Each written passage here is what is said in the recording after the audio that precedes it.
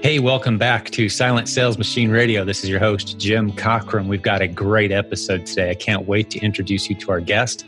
He's a guy who's been in our community for, we were just doing the math, 8 to 10 years.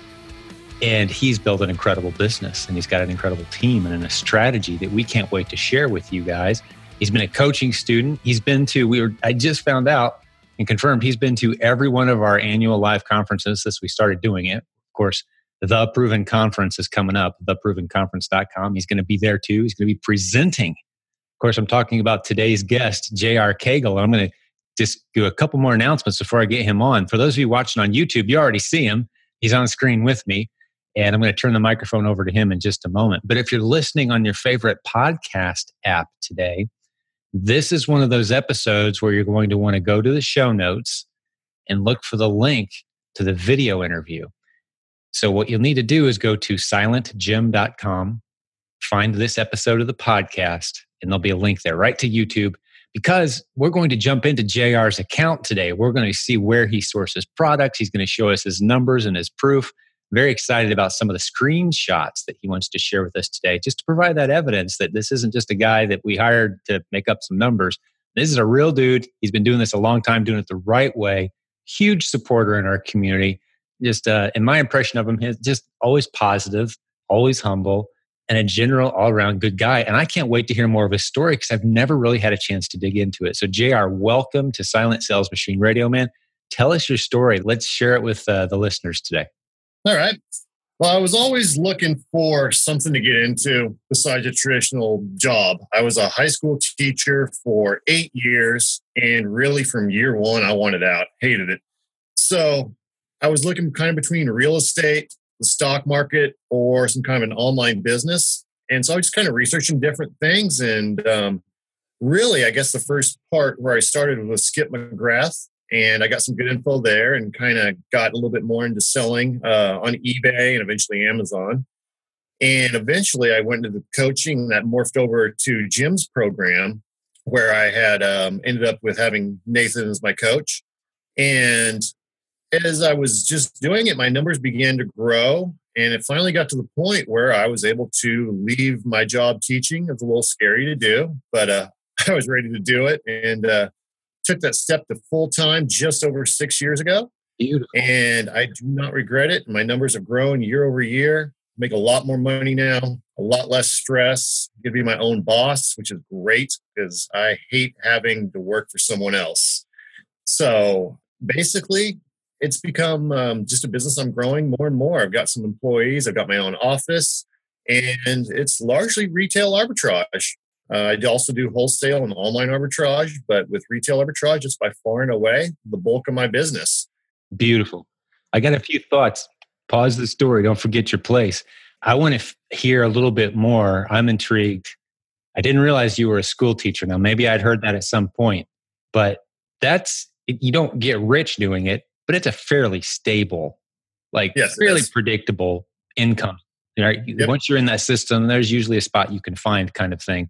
So what did it feel like going from that stability into the, if you will, instability, or at least new territory of an online business? And the other question we get a lot is, how did you know you were ready to make the leap? I love hearing people's answer to that question. Like, how much money did you have in the bank? Like, how many months of budget did you have in the bank? And was there any family conflict or any other outside sources that made that, introduce more drama to it? Talk us through that a little bit. Sure. I guess you should say I started out part-time because I was doing it while I was a teacher. So I was working this business part-time and learning and growing that way. Obviously, I didn't just jump into full-time one day having not done any sales. I really don't recommend doing that.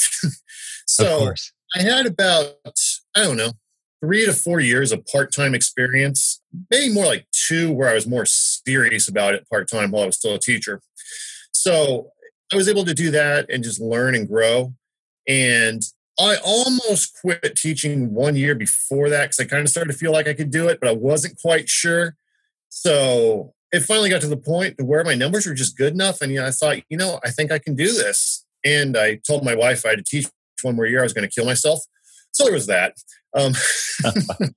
But my wife was actually very supportive, and she I come to find out later she was actually very scared. She just didn't show it. Oh, good for her, man. Sounds like a She great told her lady. friend, like, we may be poor, so we may have to move in with you or something. I don't remember. But no, she was really supportive and she understood. She knew I wanted to do something. So she was nervous, but she didn't show it, like I already said. And to be honest, I was a little scared when I left teaching, but I was okay with it just because I just didn't want to do it anymore. I couldn't take it anymore. And things actually went pretty smoothly once I took it full time. My numbers really jumped because when you're full time, it's so much easier. And it was really a pretty smooth transition. It's not that way for all people, but I was fortunate that I had a pretty smooth transition. The numbers were good and it worked nicely there. As far as just knowing that I could do it, I mean, I'd have to go back and look at what my numbers were. I can give you a little idea here. In 2012, because the summer of 2013 is when I left teaching, June of 13. In 2012, I did $65,000 for the year, so that's nothing impressive. But I was still teaching full time. I'd done an $18,350 December approximately that year, so nothing great. But I mean, I was doing it part time, so I knew I could, make sales. When I took it full time, and my 2013 numbers are a little skewed because half of it I was a teacher for, and then in June I went full time. But to give an idea, I went from 65,000 in 2012 to 251,000 in 2013. So I had about half a year full time there. Beautiful. And everyone's going to want to know, what's your profit margin? What's your net take home out of that 250? How much is going into your bank account, to keep it simple for people that don't want to do the math? It was probably, and I'd have to go back to verify it all, but I would say it was probably, give or take, $50,000 to $65,000 there. Yeah, right. That's about average. Yeah, mm-hmm. Right. And that was, once again, that was only doing it full time for close to half the year, so I hadn't gone full time yet. Right, but certainly that was beating, I assume, your teacher's salary at that point. That was about what I was making as a teacher. I was making about $52,000. Gotcha. Thank you for being so open, sharing those numbers, by the way. Oh, yeah. I want the listeners to appreciate the fact that I would say, from my vantage point, I want everyone to come on this podcast and share their story and share their numbers and motivate and inspire. But for every 10 people we ask, maybe 1 or 2 agree, because a lot of people, they appreciate their privacy. They don't want to necessarily step up to that next level and teach. Here you are, a former teacher who was trying to escape teaching, and you're jumping on the podcast. You're going to be teaching at our event coming up. It's like you're right back into teaching, but this has to feel a little different. I wouldn't mind you hearing you address that. Like, how is this different? You're going to be teaching, right? But thank you for sharing your numbers so transparently too. That's definitely appreciated. It helps people paint a real clear picture of what's possible and maybe challenge some folks. Mm-hmm. Yeah, I mean, I love being transparent. That's one thing I pride myself in, because I've been to a lot of events, whether it's real estate events, stock market events. And one thing that bothers me is just sometimes people are they're not transparent. They'll throw some numbers out there and make it sound nice, or just make them sound like they're kind of a big shot, but they don't really share any numbers with you. And to me, that's kind of a red flag. If you can't be transparent, you can't be honest, it's kind of do you really want to trust this person? So, and I understand there are reasons to not share certain things. I get that. Sure. But I like to be transparent. I like to tell it like it is. And even when I was a teacher, that was one of my things. I like telling it like it is. I'm not going to blow smoke at you. I don't like it when people do that. Yeah. Well, that's one of the foundational core principles of this team we've built. I was actually asked by some Amazon executives once how we've built our team. They were very curious because they said, you've got this very disconnected team, in some cases people that have never met, working in complete unity, building one of, if not the strongest communities of Amazon sellers. How have you found and recruited these people? Like, there's no magic. I can't write a book on it. There's not enough content there to fill a book. It's basically, if someone's built a successful business, as you have, and they have a teacher's heart, as you do, say, hey, do you want to come help us build this thing? Because, we need leaders. And if they agree, welcome to the community. Because as I've said many times, JR, if all I know about somebody is they've built a successful business ethically and they serve their customers well and make a profit doing it, man, I can hang out with that type of person all day, every day. They're leaders. They're natural. You have to be a good leader to achieve at that level. And so it's that level of transparency is kind of baked in because we're going to have to know how's your business doing before we're going to let you into be one of our coaches or be one of our moderators or teachers on stage, right? Absolutely. It's a requirement. Now, we don't expect the community to be transparent, but if you want to step into leadership, we're going to kind of need to see your numbers and, let's see what you've done. Let's review the thing. So I appreciate it about you, man, that you're willing to do that, and excited to get you in front of folks for the first time. You're one of, I would guess there's maybe 150 people that have been to every event we've done. And that many, huh? Maybe less than that. And so that's going to be awesome getting you on stage. But yeah, please continue the story, man. I want to hear what else is on your mind. Keep it all rolling. I love speaking. I mean, I like teaching. I just didn't like teaching high school. I also used to teach adult school, and I actually enjoyed that. It was kind of rewarding. The adults, they were grateful and they appreciated you. But with high school, for anyone out there who's taught high school, adult high school students, it's not always that way. So right. It's very different. And I have a lot of problems with our current education system, which I won't go into because I'll get on a soapbox there. But I could easily make the whole episode about that myself. I've done that in the past to get myself into some territory where I got to defend my positions and discuss. I was given some really good advice, JR, by somebody that said, because I have strong opinions on a lot of social issues and I could really go into, but they said, hey, you're a general assigned to this battlefield, helping people become financially independent through launching successful businesses using the internet. Throw all of your effort, energy, warrior spirit into that arena. And so, I try to stay focused, but I'm on the same page with education, and we drift into those topics occasionally. But I think the difference that you just identified is adults or people who are just grateful to learn. If the kids were grateful to learn and they're excited to learn, it'd have been a different gig, right? Right. But adults, they're grateful. And I like teaching stuff that I find to be useful and to an audience that's grateful. I've always wanted to be one of those speakers on the stage where they're, I've been watching a Tony Robbins video or a Zig Ziglar video or watching you or anyone else on the stage.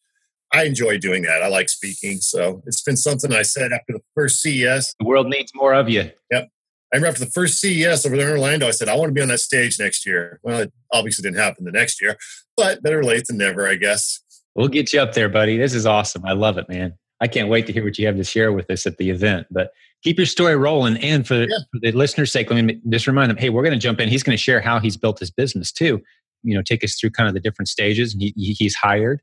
And there's a lot of retail arbitrage, which I probably should have explained this a little earlier, but that's just going into retail stores like Target. You're going to show us how much money you're jumping in, spending at Target and flipping and turning it into money on Amazon, CVS. And I think Walgreens was on your list or whatever else is on that list. We're going to go through to discuss that. But I'm going to hear a little bit more of your story first, then we're going to jump into some specifics.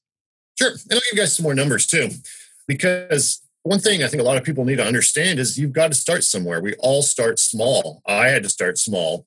I remember I was telling Nathan, my coach, my first real Q4, if you will, and this was when I was part-time still, I did something like $4,500 in sales in December. And I was excited. I was proud of that number. Absolutely. You should have been.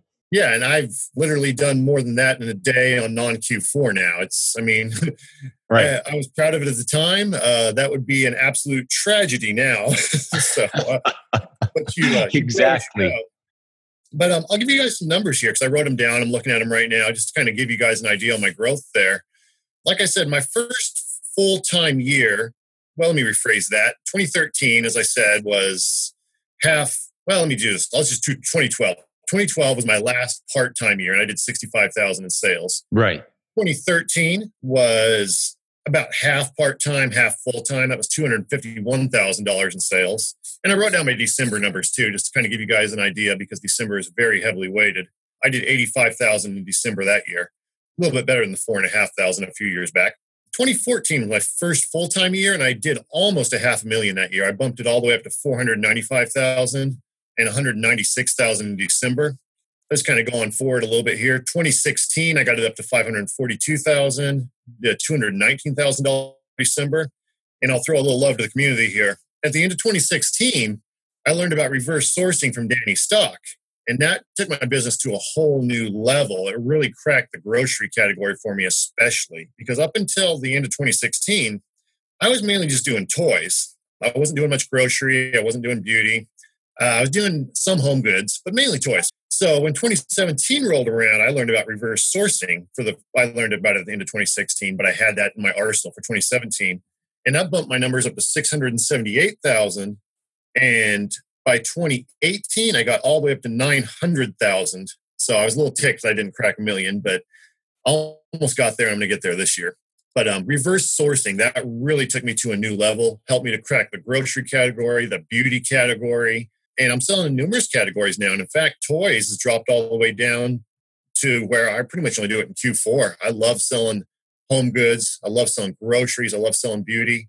And reverse sourcing really allows you to take advantage of that. And I want you to take your best stab. If I was on the elevator, let's say it's a really slow elevator and you had 2 minutes to explain what reverse sourcing is, I'm going to let you take a shot at it. But before we do that, I'm going to let folks know you mentioned Danny. Well, Danny is our in-house retail arbitrage guru / expert. And Q4 is when his strategies just explode. As you shared, I mean, one of the years you shared, almost half of your sales were in December, right? I mean, that's about the biggest number we see is half your sales in December. But a lot of people are seeing 25 to 50% of their sales in that 1 month alone. And retail arbitrage is huge, but it works all year round too. But Absolutely. The Legends Group, if you're interested in reading up on what that is, that's the group that Danny and Ryan run. And they focus on retail and online arbitrage strategies like you're describing. That's at provenamazoncourse.com/legends. That's a monthly pay group, but they focus just on very creative strategies for walking into retail stores and finding profitable items, well beyond just scanning barcodes. Some people think that's all that's involved. No, this reverse sourcing thing is not about scanning barcodes. Describe for me, if you had a couple minutes, what is this reverse sourcing thing you're talking about? Sure. Quick little note to add to what you just said. There are basically 3 ways you can source. You can scan barcodes, which is what I did pretty much up until the end of 2016. That's the easiest, but least efficient, least effective way to do this. You can do the visual search with the Amazon app, which is good. It'll pull some things the barcode scan won't, but it's still going to miss a lot of things because it's got to make sure the picture matches what's on Amazon. Yeah, that's just holding your camera up. Right. And showing it in the picture. The Amazon Seller app has the technology built in. If you just show it an item, you don't need to show the barcode. It'll find it in its archives and go, oh, I think that's what this item is. It'll give you 5 or 6 guesses. And you're like, yeah, that matches. And it may or may not match. It's hit and miss, but it's useful. Yeah. But the very best way is reverse sourcing. And basically all reverse sourcing is you are doing a type search into Amazon and looking at the results that come up and then buying what you see there. So for instance, let's just take something like, I'll take something on my desk. Let's just say I got a stapler right here, whatever. So let's just say you're in Office Depot or any other store and you see a bunch of staplers. You might search something like black stapler on a reverse source. And then you can see what the ranks are, what they're selling for, and look for those ones that you can buy profitably. I love selling coffee. Coffee is a better example. So let's say I'm in a store and I want to source something like Dunkin' Donuts coffee. Okay, well, I'm going to go type in something like Dunkin' Donuts coffee and I'm going to see what all pops up. What flavors are selling the best? What flavors are selling most profitably? Are there bundles? Are there variety packs? And reverse sourcing allows you to do all of this, which is what you really want. Because you want to see the items that are not only selling, but selling at a higher price. And if you're just scanning barcodes or doing visual searches, you're going to miss those bundles. You're going to miss what I like to call hidden listings because the barcodes people put in don't always match the barcode on the item, even though it's the same item. And that was something I didn't learn until the end of 2016. That's right. Like if someone's created let's say they've invented their own bundle with its own UPC code, and it's a popular Dunkin' Donuts coffee mixed with another brand of coffee mixed with some filters, and they're charging an incredibly high margin for it. Yep. You're standing right there, and those 3 items are on the shelf in front of you. Mm-hmm. But unless you take the time to type in Dunkin' Donuts coffee and when you say it's a type search, I mean, you're actually typing in the word Dunkin' space Donuts space coffee as you're standing in front of the Dunkin' Donuts coffee section in your store. Right. And what that pops up is a bunch of the most popular listings. One of them might be a bundle with its own UPC code. You never would have seen it. Right. Had you not typed in the word. So reverse sourcing is really just type in what you see. Mm-hmm. And then it brings up these listings. And it's not as embarrassing as scanning barcodes either. True. Right? Because there's this sense of who's watching me, and is the manager going to come ask me what I'm doing here if I'm like beep, beep, beep every item on the shelf, right? It's far less intrusive. It's more time spent thinking and maybe scrolling and going, oh, wow, that's an interesting bundle. I could duplicate that bundle right here. There's those filters. There's coffee A, there's coffee B, and they're getting $15 of profit for bundling those three together. Whereas I was getting ready to sell for 75 cents profit, and for selling one box itself. Yep. So you can do that kind of processing right there in the aisle, and it takes some time, right? I love your description, man. So, continue your description. I'm just trying to enhance what you're saying. You're doing a beautiful job of describing it. Yeah, and there are tricks you can do to narrow it down, because obviously if you say just search Dunkin' Donuts coffee, you're going to get over 1,000 results. But you could do something like Dunkin' Donuts coffee ground, Dunkin' Donuts coffee whole bean, Dunkin' Donuts coffee hazelnut, Dunkin' Donuts coffee K-Cups, Dunkin' Donuts coffee variety pack. There are things you can do to narrow it down to see what you're looking for. And like I said, you're looking for those items that have a good enough rank and that are selling at a high enough price, and then you just pull the trigger basically. And like I said, also, even on some of the single items, the barcode won't always scan. For instance, if you go to Trader Joe's, their barcodes won't scan because they're only like an 8-digit number. You have to reverse source at Trader Joe's or do a visual search. Otherwise, you're not going to pull up their items. And the same is true for other items. Like at Target, if you try to scan the Archer Farms coffee, you're going to find it doesn't pop up. But if you do a reverse search, it will. I know for a fact it will because I sell it. So, thanks for the tip. Now you have 500 competitors. Yeah, that's all right. I'm going to get it at a cheaper price than they will. It's my specialty. There you go, man. It's all about relationships. You said specialty. So I guess you've contacted them and built a relationship. And is that how that's working? Not really. I just know how to get stuff really cheap. Oh, you figured it out, man. Good job. Well, you've been doing it a while. But I think if we took just what we've shared in the last couple minutes and we've revolutionized the excitement level and the way people approach retail arbitrage. It's not just scanning barcodes. That's very, very basic level stuff. It's a great way to expose yourself to the opportunity, and you can make money doing it. But if you start typing in, and I love the distinction you gave us, if you type in Dunkin' Donuts coffee, you can get 30,000 results. Well, let's get a little more specific with our search. Let's bump in some other common keywords, common sense, common keywords, and see what kind of exciting bundles and multi-packs are out there, and see if that's something we can duplicate. I love that, man. Beautiful. Just that strategy alone. I know I was talking with someone in our community just a couple of weeks ago. They have a team of shoppers, and maybe this is how you run your business. I'm not sure yet. I haven't heard. I can't wait to get into it. But the team of shoppers, and they're not paying their shoppers to go out and scan barcodes and hopefully find some new products to sell. Right. No, they're paying their shoppers to go to stores and it's like, hey, I need 50 bags of this brand of rice. I don't care where you get it. I'm paying you $10 an hour to shop. Yep. Right. And that's what they do. They shop. So they've got a list. They're not out there looking for new opportunity. They're just like an Uber driver with a shopping list. Yep. And it's a beautiful, beautiful thing. This business can be reduced to that. Yes, it can. I'll give one other tip that a lot of people don't know too. 2 tips, in fact. With the seller app, the way you type in those terms matters. For instance, Dunkin' Donuts coffee K-Cups can yield a different result than K-Cups Dunkin' Donuts. But here's an important tip that I've learned. The buyer app and the seller app do not show the same results. You can type in the exact same search on the seller app and the buyer app will pull things the seller app will not. I don't know why this is. I just know that it is so. So if you want to really get the most efficient results, use the buyer app. It's more time consuming. It's not as efficient. It's not as easy, but it will pull results that other people will not find. So a little tip there. That's a beautiful tip. It's going to show you the actual true rank in the Amazon system as well, because you're using the free app that, the millions of shoppers are using, and you're typing these phrases in. I love it. You're going to see the actual true product rank. That'd be interesting to go compare how much these match up. It sounds like you've done a fair bit of experimentation, and it's worth using both because they don't necessarily always line up. That is a great tip, man. I haven't done that. I don't know if I've ever done that as I think it through. I know there's probably a bunch of you in the Legends group, man. You guys live, eat, and breathe, how to conduct yourself with a smartphone in a retail store, man. That's what you guys just wake up dreaming about every day over there. But man, that's a great tip too. And I don't think the ranks vary too much. It's just the results. There are certain results you will get on the buyer app that will not show up on the seller app. I got you. And not only that, I've found at times too, the photo on the seller app will be different from the one on the buyer app.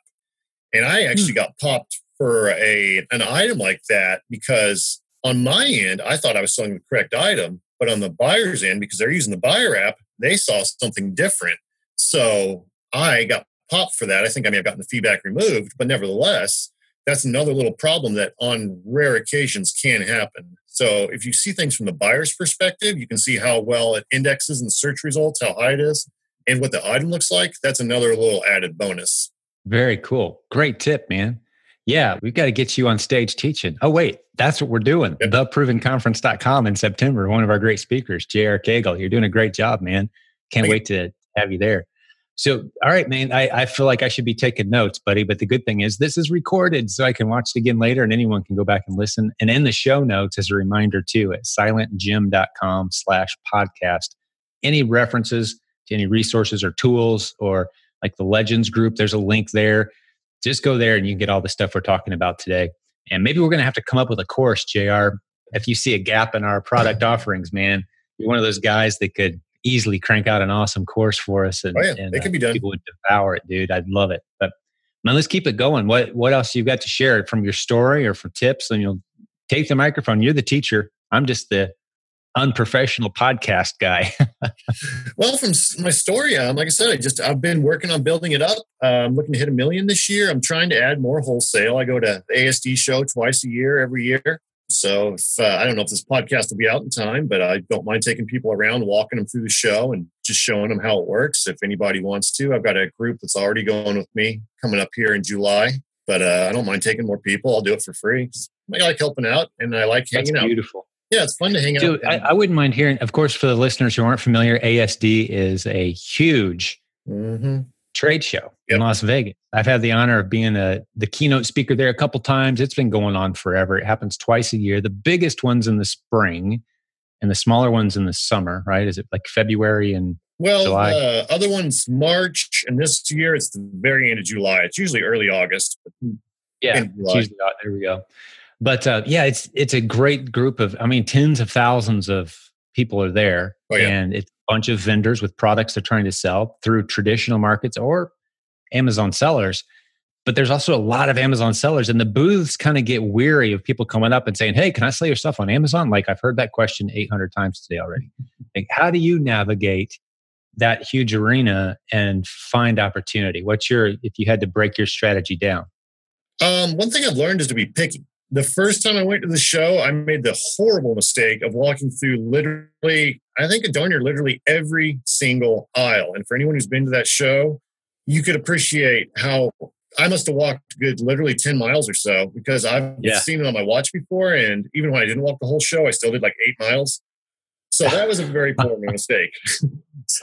Right. Wear comfortable shoes regardless, but you don't want to walk the 8 miles either. Yeah. No, you don't. So what I've learned is you really want to kind of narrow it down. Like when I go now, I'm interested in closeouts. I'm interested in the toy stuff, the beauty stuff, what have you. I'm not really interested in the China sourcing. I'm not really interested in the clothing per se. So pretty much I'm going to hit the area that has the closeouts and the other stuff like that. Closeouts and just wholesale accounts on like toys, beauty, home goods, etc. And then you kind of really want to narrow it down even more, because you'll see a lot of people selling the same things or similar things.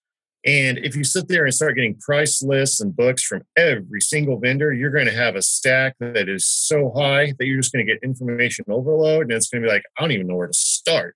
So the advice I would give is walk through it, just kind of learn, see what all is there, but be selective on the vendors you choose to get a price list with and a catalog with. Try to open an account with maybe 5. Don't go crazy, because if you get that information overload, it's just going to mess with you and you're just going to be scatterbrained and unproductive. So you really got to narrow it down. And there are so many suppliers to choose from. It's just very, very easy, if you're not careful, to come home with a giant stack of catalogs that you do nothing with. Yes. And you could replicate that experience from home. Actually, one of the modules in the Proven Amazon course is, what do we call it? Trade show, no show. Yeah, trade show, no show. Yeah, where you get the catalogs and you can connect to people and say, "Hey, I wasn't able to be at the show, but I registered," which is free to register for ASD. Yep. And I was hoping I could get your price list. You can launch the conversation without actually even being there. Get them on the phone, right? So those don't like to travel. But I'm curious. I want to ask you if these are questions that could be answered briefly. Sure. If not, do what you got to do with them. But what qualifies you as a winning product in your mind? I know the categories you like to play in, but give me maybe the best way to say this is give me an example of a winner that you found at ASD. Like, don't tell us the exact product, obviously, but how you found it, what questions you asked when you approached the booth, and how have you distinguished yourself from the other Amazon reps that maybe wish that they could have access to this? Just take us through one of your winners, maybe, I guess would be a good way to answer the questions I'm trying to ask. I'll give you the exact item. There's a product called Umizoomi, and I knew it sold because I used to buy it at Toys R Us, this Umizoomi car. So I already knew it sold. Well, I found it as the ASD from one of the suppliers. So right away, I'm like, ooh, I know that guy sells. I ended up not buying in on it because I needed like a buy of 200. And I didn't have anyone to split it with at the time, really. I'm kind of slapping myself for that, but it goes just the way it is. However, they had some Umizoomi plush dolls, and it was a very easy decision because I was able to buy them for like $7, give or take, and they're selling for 30 to 40. Well, good rank. They're selling for, good quadruple to fivefold what I can buy them for. That was a no-brainer. And that was killer. I wish I could get more of those. It's actually a discontinued item, I want to say. But that's just one example. Most examples are not going to be that simple, but it's not hard to find items that are already in the catalog and that are already selling. And you might be surprised at how cheap you can sometimes get them. Now, sometimes you can't get them cheap. Sometimes you can get it cheaper with retail arbitrage. A lot of wholesale products at ASD are Keystone, which is just basically half of retail, for those who don't know. But not all are. If you get Spin Master's catalog, for instance, Spin Master does Paw Patrol and stuff like that, you're not going to get Keystone pricing unless maybe you do like Walmart style volume, which none of us do. So basically, I'm looking at the price I can get. I'm asking myself, well, can I get this cheaper with retail arbitrage? I'm looking at the rank, see how it's selling. I'm looking for the potential for a bundle because I love bundles. Differentiate yourself from the crowd that way. I do ask them if Amazon sale is okay to sell on Amazon because I have had it before. My very first wholesale item, the Kyocera knife, where I found out they frowned upon eBay sellers. And that was way back in my eBay days. But nevertheless, I'm not afraid to tell them I sell on Amazon necessarily. I mean, the fact is, over the years, I've seen them grow more and more, vendors grow more and more okay with Amazon sellers. They understand it's a big market. They understand their sellers. And they understand we want to give them business and they want to sell. Some people still won't deal with Amazon sellers, but I have found that if you're a little bit creative, say, well, okay, what if I made a bundle with your product? What if I agreed to hold MAP and just different things? Sometimes they'll open up, but you got to show them your profession. MAP, of course, minimum advertised price. Right. One of the big complaints and I'm going to play angry vendor for a second, okay? Because one of the complaints that we'll hear, people go to these shows and they walk up to vendors like, you know what? I've already got 22 Amazon sellers. They're not honoring MAP, the price that we've told them to sell at. And the reason that's such a big deal is because all these traditional retail outlets, the brick and mortar stores, we make them sell at a higher price. And they're coming and beating us up saying your Amazon sellers are violating MAP pricing. Why are you allowing them to sell? They don't want that headache. Do you run into that? And if so, how have you managed that? Or do you just kind of walk away from those situations? I've absolutely run into it. I'll try to work with them. I'll say, hey, I have no problem honoring MAP. I like it when they have MAP because it keeps people from tanking the price. That is, as long as it's enforced, of course.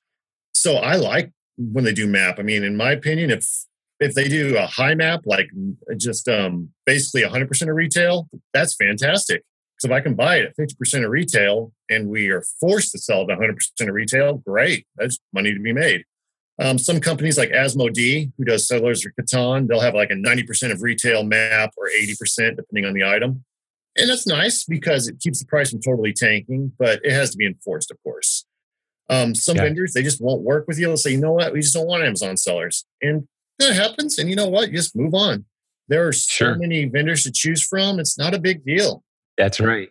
It's interesting. I love your perspective because I would say in the past 30 podcast episodes or so, there's 2 or 3 episodes where we start talking about how to approach a vendor who's sick of Amazon. They wish Amazon would go away. They're done with Amazon sellers.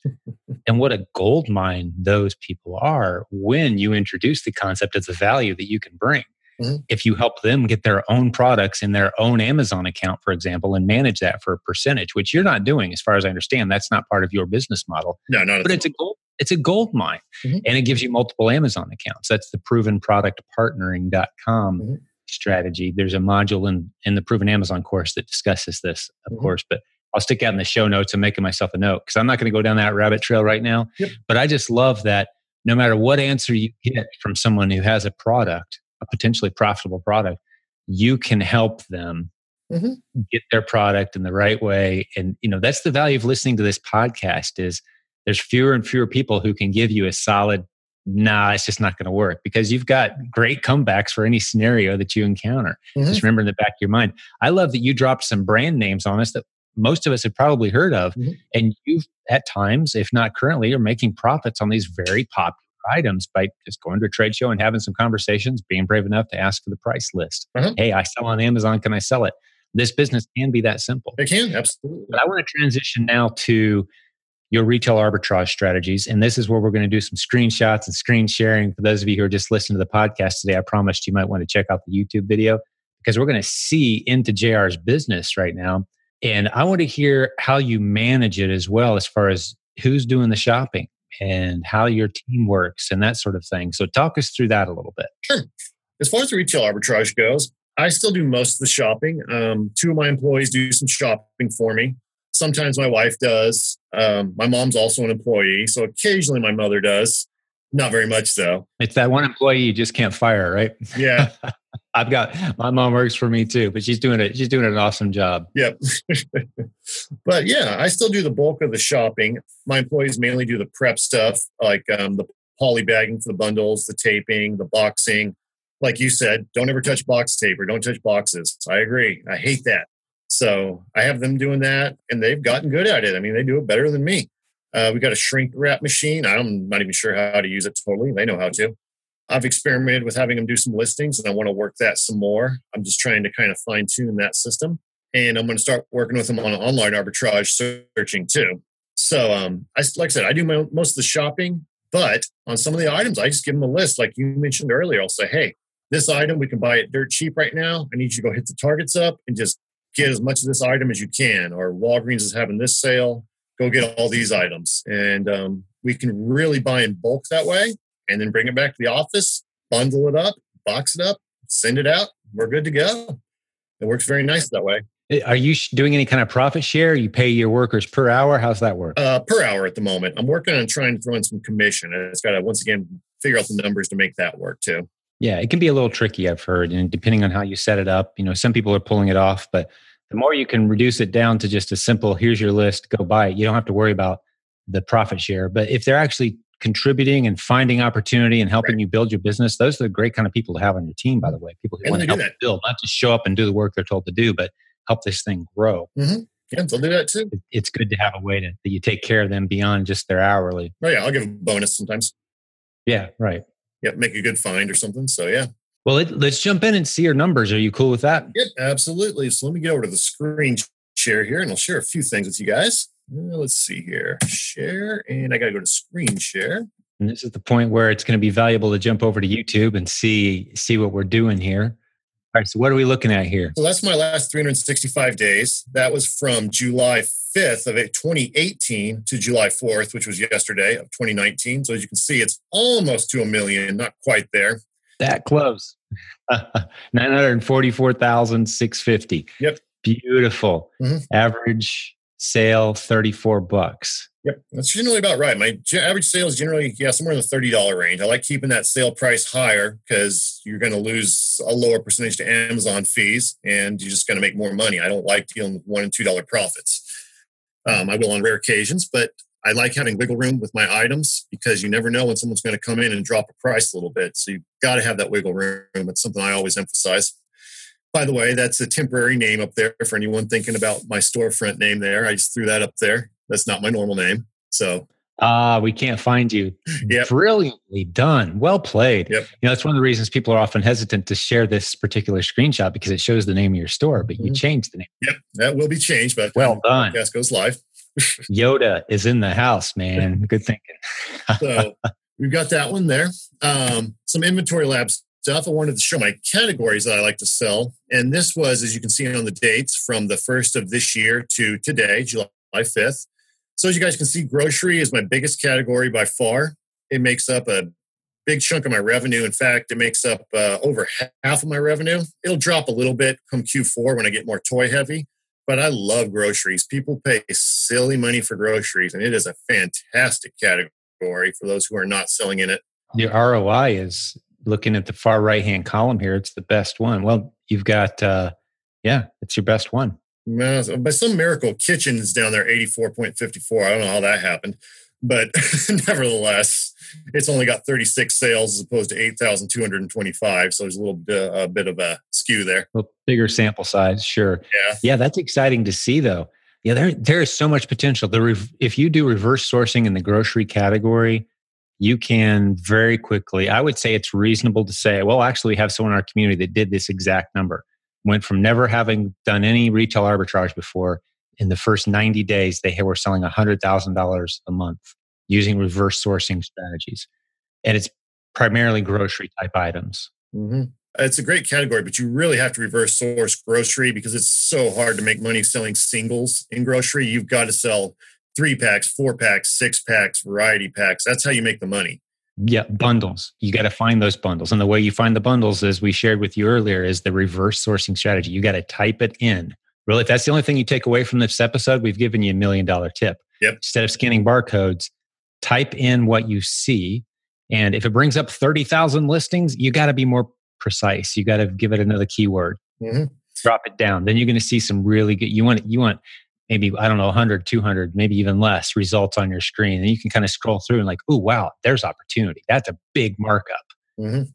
And not only that, some of the best opportunities, oftentimes you really got to scroll down on your screen. You got to dig deep. You can't just say, look at the first 2 or 3 listings, go, because the first 2 or 3 listings oftentimes have a really good rank, which means that the price is probably pretty low and it's going to be very hard to make money on. A lot of competitors, thin margin. Mm-hmm. Sometimes you got to go down and look through a good 40 or 50 listings and you find a nice winner or two. So sometimes just don't be afraid to dig deep there. But great tip. Yeah, when I learned reverse sourcing, that's when I cracked grocery because my grocery sales up until the end of 2016 they were pretty much nothing. But once I learned reverse sourcing, that just blew me into the grocery category, and it's my best category now. It just made such a huge difference. Beautiful. As I'm just thinking through and hearing you talk, I think because we hadn't really nailed down what your topic exactly would be at the event, but I'm thinking a breakout session talking through reverse sourcing, giving examples and scrolling around. And yeah, no problem. You want to commit to doing that? That's fine. I'll do even some live examples on stage if you want. I don't mind that. Beautiful, man. Plan on it. Theprovenconference.com. Come see JR. It's just one of our numerous great. The one thing I want to do a little quick commercial for the event, because this podcast episode will still come out in plenty of time for people who want to attend. Of course, the event's in September 2019, starts September 11th, but we are going to have people on stage who are doing the business. We don't bring in big name speakers. It's like, oh, I've heard of that author. I saw him interviewed on TV once. It's not those people. It's people from our community who have built great businesses, sharing their unique strategies. That's what the event is. It's getting together it's almost like a family reunion with a bunch, and you put the most successful family members on stage and like, all right, teach us something, right? That's kind of the feel it has. So I'm excited to have you come. But theprovenconference.com, come if you haven't signed up yet. And hopefully this is just a little taste of what you can expect and pin JR down and say, hey, thanks for this podcast episode. I think you're motivating a lot of people today, buddy. Yeah. And I like talking to people about this stuff. So, I'll help people out. I'll talk to them. I enjoy it. Just I'll give you guys some tidbits and some other categories here too. You'll notice the home is my second biggest category. I love selling character sheets. For those who don't know, character sheets, like Mickey Mouse, Paw Patrol, Black Panther, what else? I don't know, PJ Masks, just looking at my office right now, what I had. Stuff like that. People love that stuff. You can sell the name brands too. Calvin Klein, Ralph Lauren. I haven't had much success with that, but those work too. But one piece of advice I'll give on the home category, I'll drop some advice here too is there are a lot of duplicate listings on these type of things. So use the visual scan, use reverse sourcing, and understand that even though you're not supposed to make duplicate listings, a lot of people have. And you can have two identical listings. I can think of one off the top of my head right now. I'm not going to give it away. But there's one listing for it where it's selling for like, I don't know, $13. And there's another one we're selling for like 42. Same exact item, just duplicate listing. So with the home category, there's a little tip for you. With beauty, bundles, just like in grocery, work well. You can sell singles, but bundles are fantastic. You can get some great markups. Toys has gotten harder over the years. It used to be when I started, you could roll into Toys R Us. And if you saw that only at Toys R Us sticker, just scan it. Well, that's profitable. Throw it in the cart. It's gotten a lot tougher. Toys have become a lot more saturated. It's doable still, don't get me wrong. But it's a lot tougher than it used to be in the toy category. So if you're only selling toys like some people are, I really encourage you to try to expand different categories because you're leaving a lot of money on the table if you're only selling in the toy category. Yeah, I think we're getting a lot of people excited about groceries. And I love your tip about duplicate listings too. You're not violating an Amazon policy to sell against a listing that someone else set up. And I love your example. Let's say you've got a set of, just to be real specific, let's say Minnie Mouse sheets. Right. For a girl's bed. Mm-hmm. And, for a twin size bed. And you scan it, you're sitting there in Target and you scan it and two listings pop up. And like you said, I think the price point on one of them is $13 and it's got a really good rank. And there's another one that's not ranked as well, where it's, what'd you say, $42, $45, right? And you're thinking, I could make a lot of money if I sold it for 45. Why not list it against that 45 if it's a decent rank and you'll sell it? And it's not your fault that there's two listings. Right. Amazon may come in and clean it up and combine those two listings into one, and then you'll be way overpriced, and you can adjust your price down and take your hit if you have to. Right. But that's a great strategy. How often do you use that duplicate listing strategy? Because what a lot of people do is, I think they're afraid, that's a violation of Amazon policy. I'm not going to list against that second duplicate listing. Now, you never want to set up a duplicate listing yourself. But if someone else did and got away with it, hey, sell against it. Absolutely.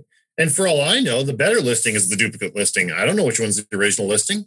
Yeah, there's no way to know. Just because it's ranked better doesn't mean it's the one that Amazon's going to like. Mm-hmm. And I've even seen, I think I may have seen Amazon on duplicate listings before. I mean, there's just so many listings in the catalog that stuff slips by. I don't encourage you to create duplicate listings. Don't do that.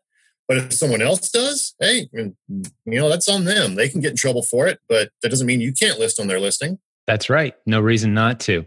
And especially if there's probably an algorithm someone could come up with as to like how big the gap is between the two listings as far as the rank and how much the money difference is and is it worth doing or not.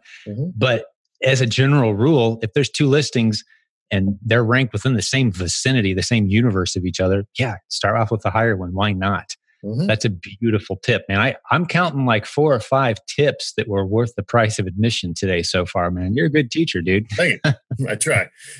Yeah, and it's in every category. It's not just toys. It's not just home goods. It's in every category. So use that reverse source. Use the visual scan because that'll pop. Like I said, those will pop some of those. Just be creative. Take that extra time, put in that extra effort, and it'll make you money. It's that simple sometimes. This is beautiful.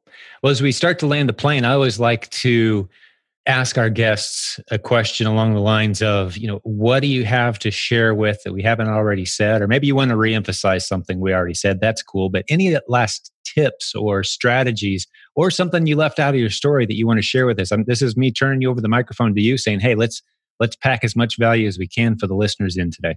Sure. I've also got the other screenshot we haven't looked at yet that shows my suppliers. So, dude, yeah, that's right. We got to see that. So here we go. We promised that. So yeah, you'll notice Target is by far and away my biggest source. I love Target. Target's an absolute goldmine. And you'll notice Walmart is not even at 5% of what my Target sales are. Walmart, don't get me wrong, you can make money at Walmart, but here's my thing with Walmart, and I've been saying this for years. Everybody goes to Walmart. Everyone who does retail arbitrage, that's their first thought. Well, I'm going to go to Walmart. Well, 2 problems with that. 1, everybody's buying the same things. And 2, Walmart doesn't really, with the exception of their clearances, they have good clearances, but with the exception of that, they don't really run sales like Target does. You don't see that BOGO 50 sale, that buy 2, get 1 free. They don't have Cartwheel, which is the Target app, for those who don't know, that you can get discounts on.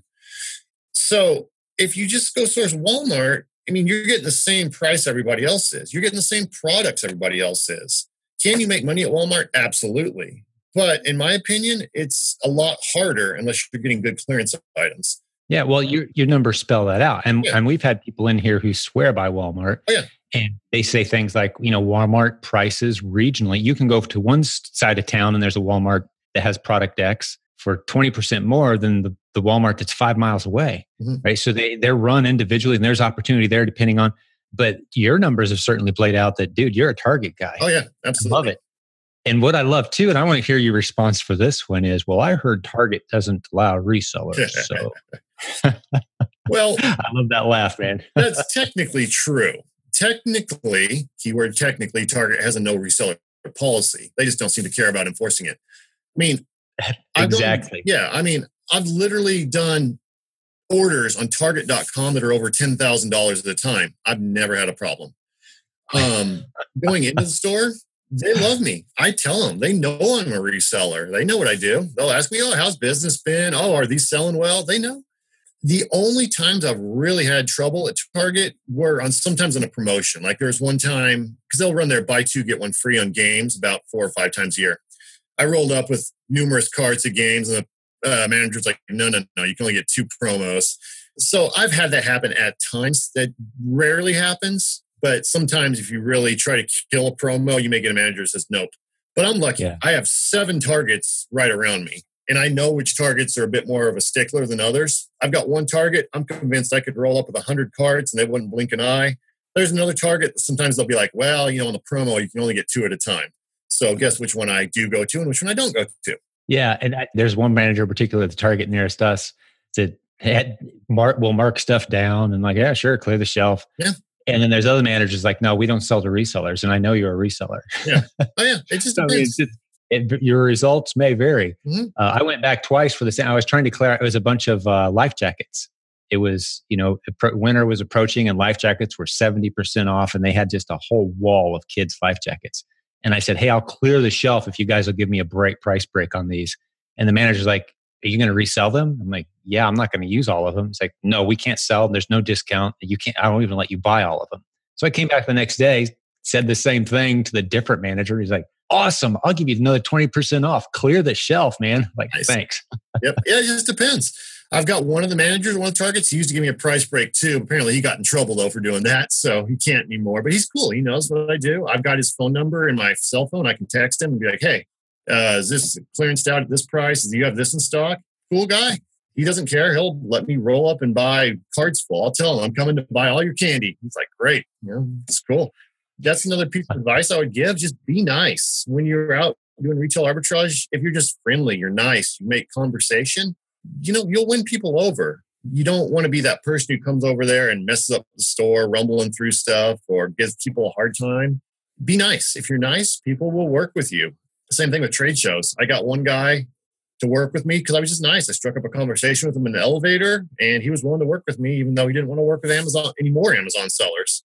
So sometimes just being nice, be friendly, talk to them, ask them, how are they doing? Tell them please and thank you.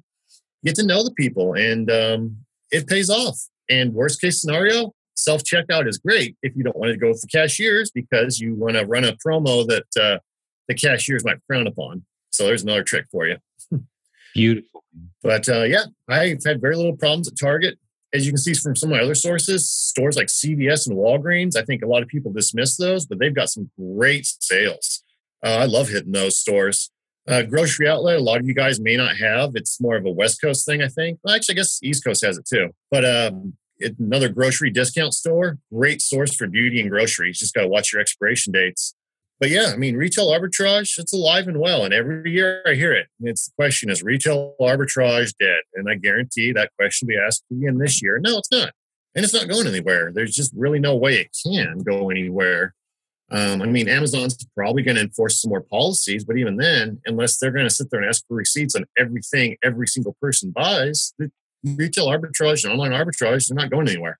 No, it's not. As long as we have free markets, RAOA will always be alive and well. Mm-hmm. My theory is we haven't even started yet. And I actually wrote an article, it's been years ago now. I've been hearing retail arbitrage is dead literally for 15 years. And not a 2-week period goes by that someone doesn't think they found the final definitive evidence that RA and OA is dead.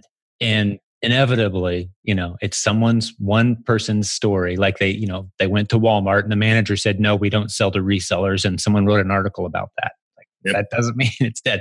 Here's our friend JR, and I'm looking at the screen. For those of you who are listening instead of watching on YouTube today, he did $570,000 sourcing from Target over the course of the last 365 days. So yeah, retail arbitrage is not dead. It's alive and well. You'll notice Trader Joe's is on there too. Trader Joe's, up until recently, I didn't have any trouble with Trader Joe's, but you can still buy from them. You just can't make it obvious you're a reseller. Don't go in and buy 3 carts like I tried to do last time. Break it up. Get some of your shoppers to go in one at a time. I mean, there are always ways to beat the system. That's part of this game. You just learn, how can I play the system? How can I beat the system?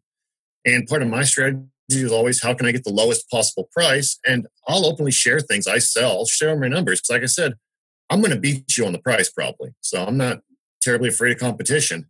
People will oftentimes ask me, well, do you check how many sellers are on a listing, or how many do you look for? I don't really care. I don't pay much attention. I'll sell something even if there's 100 sellers on the listing. I mean, the simple fact is, if you buy right, as you've said before, it's about your buy. If you buy right, that's when you make your money. You don't make your money when you sell. You make your money when you buy right. And most people don't buy right. They'll go in and buy at full retail price, or they'll miss out on discounts. And that's what separates the best from the average, and even the ones who don't make money, is your buy price. Got to buy right. Are you doing any couponing or points on a credit card? Or are you stretching for that last 2, 3, 5 points of margin through some creative, takes extra work strategies? Absolutely. And so talk us through those. What are those little margin boost strategies that you've implemented into your business? I go back to Target, because that's why I love Target. You can get such fantastic below wholesale prices if you do your discounts right. First of all, Cartwheel. So that's basically my couponing is Target apps, Cartwheel, because that's got some powerful discounts. For instance, right now they've got a 30% off Rin Pure beauty products. That's a great discount. Well, that's not good enough for me. I'm going to stack that sucker. I'll go to Card Cash and I'll buy gift cards at 10.5% off for Target, which is better than the 5% red card discount. What was that website again? Card Cash. Card Cash. Is that a Target site? No, it's just a general gift card app site. Oh, okay. I got you. So any gift card site. Yes.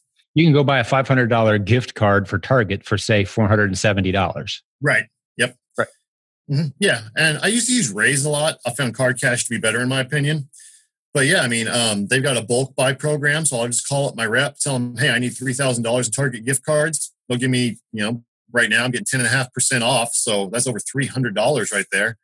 Plus, I'm using a credit card that gives me 2% back in travel costs. So I'm getting another 2% right there on top of it. So basically, I'm getting 12.5% back right there by doing that, as opposed to just paying full retail price, or as opposed to just using the 5% red card discount.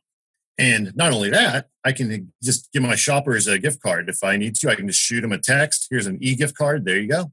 So it makes it easy for them to buy. Beautiful. Man, that's a mini course. Oh yeah. I think there's a few thousand people listening to this at some point, when's this thing going, I would pay a few bucks for JR's course on how to go from 5% profit margin to 18% profit margin just by doing the right little touches, tweaks. Oh, yeah. What difference does it make in your business? And this is going to be a guess. I'm assuming you don't track this number, but if you were just to shop and use cash, let's say, versus using a credit card with points, the discounted gift cards, how much margin does that add on to your business?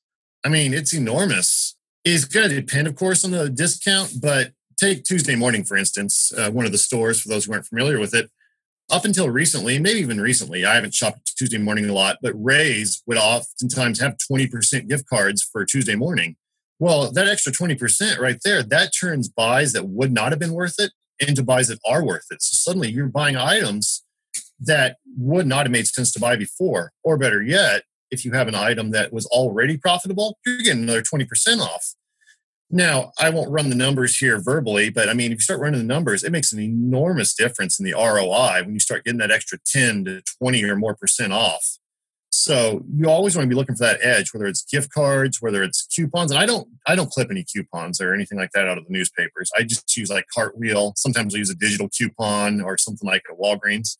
But they're always good opportunities like the Walgreens coupons I just mentioned or Cartwheel. And that makes such an enormous difference. I like to say, strike while the iron's hot. You wait for the right sale.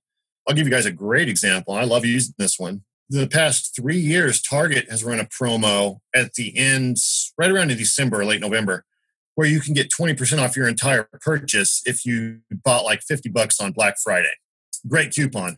I had over 20 of them. They pass those out. Those are like, you can actually sell those coupons. They're so valuable. You can sell them on eBay. People, oh yeah, they're a hot item to get.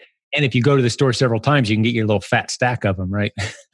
But for instance, I mean, they were running a sale, something like buy two, get one free on Paw Patrol. Well, right away, that's a 33% discount. You can stack that with the 20% off coupon and then stack that with another 10% gift card or 5% red card, and you're literally buying below wholesale. And that's why I don't mind sharing some of my buys with people, because I know I'm going to guide a really good price that most people aren't going to do. But it's like I said, it's all about the buy cost. You got to buy low. And if you buy low, this business is easy at times. It's very easy at times. Not always, but you just got to buy right. Like you said, you make your money when you buy. It's just like the stock market, just like real estate. You make your money when you buy. That's beautiful, man. Well, this has been time very well spent. I think you've motivated a lot of people to take action and get out there and try some of these strategies. And I know we've only touched the tip of the iceberg, but I think this is going to be extremely valuable and popular episode. So I hope so. How do you want to wind this up, man? Any last tips? I always like to say that before I close out, because I don't want to leave anything hanging that you're excited to share with the folks. I guess I would just say, because I like to keep things simple. I always say this is a very simple business. It's not easy per se, but it's simple. You don't even need a high school diploma to do this business. I have a bachelor's degree in math because I used to be a math teacher, but you don't have to have one. If you can do 6th grade math, do percentages and stuff, that's all you need. You don't need calculus, you don't need geometry, don't worry. You don't have to be a brain surgeon at math. But what you do need to understand is how to buy low. You got to be patient. Wait for that buy one, get one half off sale. Wait for that buy two, get one free sale. Look for opportunities to combine things. I'll go back to the Renpure example I gave. Last week or 2 weeks ago, Target had a buy one, get one 25% off, but they also had a 30% cartwheel. Well, that's a big opportunity right there. And you stack those two things. And then you could stack it with a 5% red card discount or a 10% gift card discount. In other words, be patient. Look for those opportunities. Don't pay full price if you can avoid it. And an opportunity that's really, really good may only come along on a certain item once every 3 months, once every 4 months, maybe even once a year. But when it does, hammer it. You got to just hammer that opportunity. And I like to say, strike while the iron is hot. But be patient. Don't be part of the crowd that just goes out and pays full price or gets a mediocre discount. Be patient, get the best price. And if you get the best price, you're going to beat your competition because they can't compete with you. It's that simple. Man, that's beautiful. And you've built a whole business that's going to do $1 million in sales this year at a very healthy margin. And you're paying a team, get to work with family, working from home, flexible lifestyle, left a career that you weren't excited about. Instead of teaching kids that didn't care, now you're teaching fellow business building warriors that very much care and are excited to be working together and working with you. So congratulations, man, on making the transition. And thanks for being a true leader in our community. Yeah, use those credit card points too. That's another thing. Use your credit cards if you. That's right. If you have them and you have points, use them. My wife and I flew round trip. We fly free frequently because of ours. Oh yeah, my wife and I went to Australia round trip, paid fully by points minus the stupid taxes and stuff.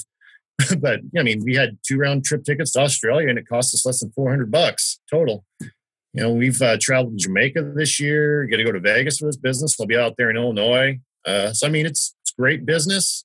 It's doable. Like I said, when I started out, I did a $4,500 December, and I thought that was great. But I stuck with it. I grew it little by little, year after year. And, you know, now I'm doing $1 million, and it's doable. It takes time. You got to be patient, but it's doable. And just got to hang in there. Get with the right people, ask them. People are willing to help. It's a very friendly business. And that's so true. Yeah. Yeah. This community is kind of built on that as a core principle. There's no stupid questions. Just ask. Yeah. And if I don't know the answer, I know someone who probably does. That's why our Facebook community, I think, is so popular. And you know, we're coming up on 52,000 members as we record this. Yep. A very helpful place. Ask your questions there. We're here to help. Even if you haven't bought a course yet, even if you haven't invested any money with us yet, we know that if you begin to succeed, we're going to get your attention and you're going to know that, okay, these are the guys I want to hang with. That's our ultimate goal. We want to have a community of business building warriors that are supporting each other, creating success stories. And maybe you'll be a great leader like JR, just very organically going from that $4,000 December to $1 million sales year. And I think this is just the beginning of your story too, JR. You've got the right attitude and approach. Pretty soon you're going to look at that $1 million year as like, oh man, how did we even pay the bills at that small number? I've got a team of 30 now and it's a $20 million annual and we're on multiple platforms, right? So it's going to be a big story, man. I can't wait. And I'm excited that one of the first chapters has been with us. But hey, thanks for being here, buddy, and appreciate it. And I think I'm going to close it out here, man. This is going to be a very popular episode. I just want to address the listeners for a minute. Thanks for hanging and listening. Again, this is one of those episodes where if you only listened to it, you missed out on some pretty exciting details. So go to jimcockrum.com/podcast, find this episode, go to the show notes. All the stuff we talked about today is going to be there, as well as a link to watch it on YouTube. And you can scroll towards the second half of the interview today and you can see all the great visuals that JR gave us. Great window into his account. Really cool numbers. You can see the proof for yourself. This is maybe a good one that people JR should share with their reluctant spouse or that family member that's telling them they're crazy. Yeah, you're going to get those people. That's for sure. Here's the number. This stuff is real legit. And this guy isn't a rocket scientist. Sure, he was a math high school teacher, but he's saying 6th grade education is all you need. And I would agree with that. Yeah. It's not a complicated business. It's simple. I'm not saying it's easy. It's very simple. It's not a complicated model, but it will take work. As you know, JR, you're working. I have one last question for you, buddy. How many hours a week do you put in? Oh, it's usually, I don't know, 25 to 40. It varies, sometimes more, but I enjoy it too. I'll go out and just shop on Saturdays. Sometimes if I'm bored, I'm like, let's go to Target. I enjoy making money. I enjoy shopping. It drives my wife nuts because I outshop her and we can't go to a store without me going off to retail arbitrage. And so she gets irritated. You wander off and bring back 4 carts and she's got her 5 items, right? Yeah, to me, it's a challenge. I'll go in and source our grocery store and I've found stuff in our local grocery store. It's a challenge. It's something I enjoy. But yeah, I don't try to work enormous hours. Sometimes I'll put in a 12-hour day in Q4, but generally speaking, I work about 9 to 4. Sometimes less. Sometimes I'll take the day off. I took the day off to watch Wimbledon yesterday. So beautiful. Yeah. And you can just detect the calm ease with which you discuss all of this. And I know there's a lot of people out there, they have a career. Well, statistics tell us 80% of Americans are in a career where they think to themselves, man, this is not what I was made for. And so if you want that flexibility to do the things, spend your time the way you want, I'd encourage you, jump into our community. Come hang out with guys like JR in our community. That we've got a whole bunch of people with this kind of mentality, these kind of numbers and success. Come join us. Come hang out. Good place to start is the Proven Amazon course or the Amazon 101 course. I'll stick both those in the show notes if you're interested. But we step you right through it. We'll get you rocking and you can have a story like JR's. But thanks for joining us today, JR. This was truly entertaining for me. I learned a lot of stuff. I know the people listening today learned at least 2 or 3, if not multiple more things that they can start doing right now. Excellent. To put more money in the bank in their business. So thank you so much. Can't wait to see you at the event. And I'm going to sign off now saying God bless all the business building warriors out there, all the listeners. Thank you for making this show so great. Without you sharing the word, spreading the word about our show, telling others to check it out and listen, it wouldn't have gone anywhere. We've never done any marketing for this show. It's just been the word of mouth, people telling friends, friends telling friends, and it's grown to be one of, if not the premier, Amazon seller and online seller podcasts in the world. So that's really cool. Thanks for doing that work for us and spreading the word. And we will talk to you again very soon. Thanks for watching. Bye, guys. Thank you for listening to Silent Sales Machine Radio. Visit silentjim.com for a link to our free newsletter, our free Facebook group, and all of our resources mentioned on today's show.